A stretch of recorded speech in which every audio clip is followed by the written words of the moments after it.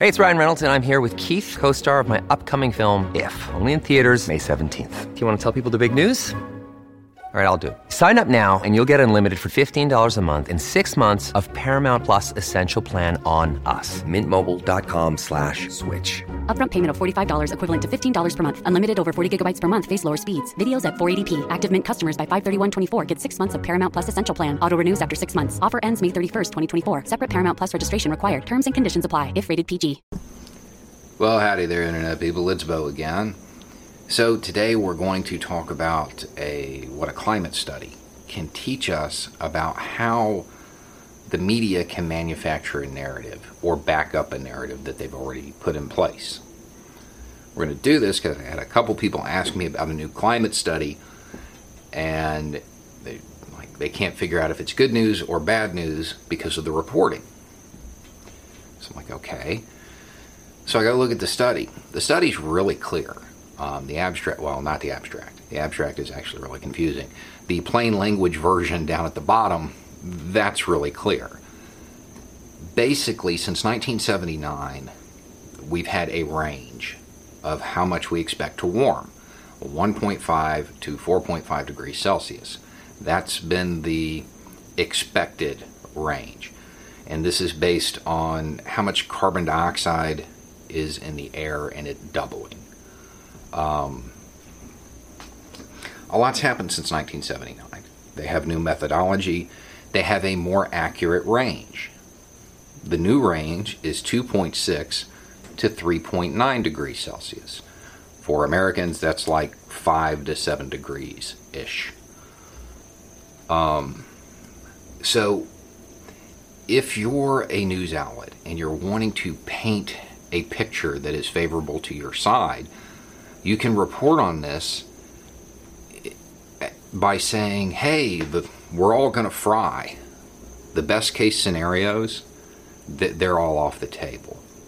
Or you can say, climate alarmists, all those doomsday scenarios, we're not going to go extinct. Both of these are kind of true.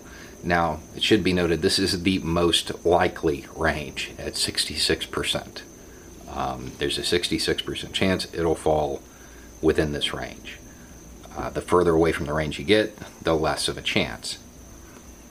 So, you can paint this as good news or bad news, and it's accurate in the sense of that statement is true.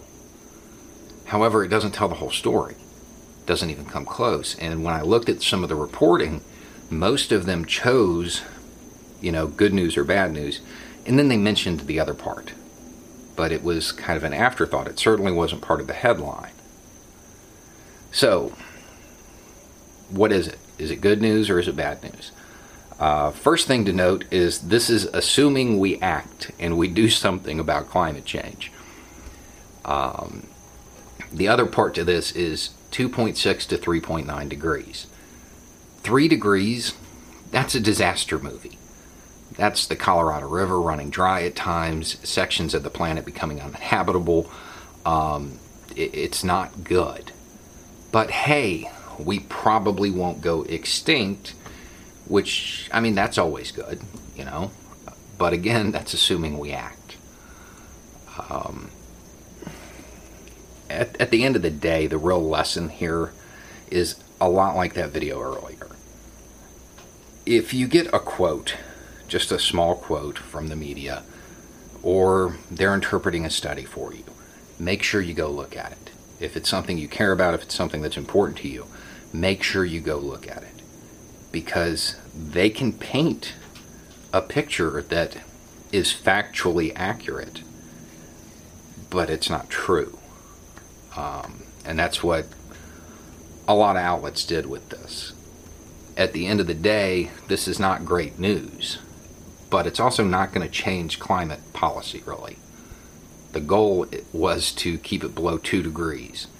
That seems really unlikely, but it should still be the goal, We don't want to bump up the goal simply because it's less likely to happen. That should be what we're striving for, because even at 2 degrees, we're going to fill it. Anyway, It's just a thought. Y'all have a good day.